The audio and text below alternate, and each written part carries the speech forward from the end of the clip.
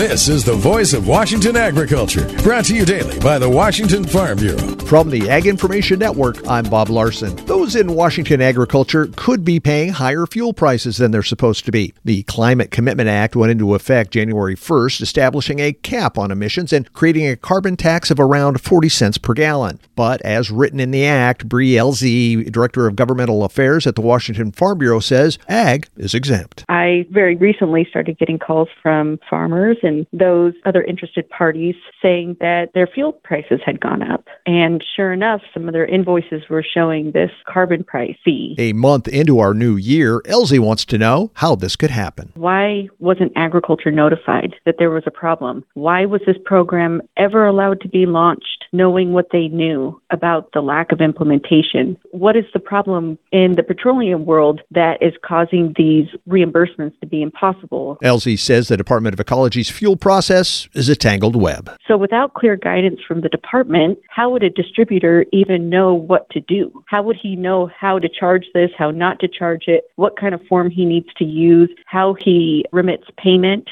to the end user? There's all kinds of these questions that have gone unanswered. If you think you're being charged this fee incorrectly, call the Department of Ecology and let them know. Voice of Washington agriculture, presentation of the Washington Farm Bureau and the Ag Information Network.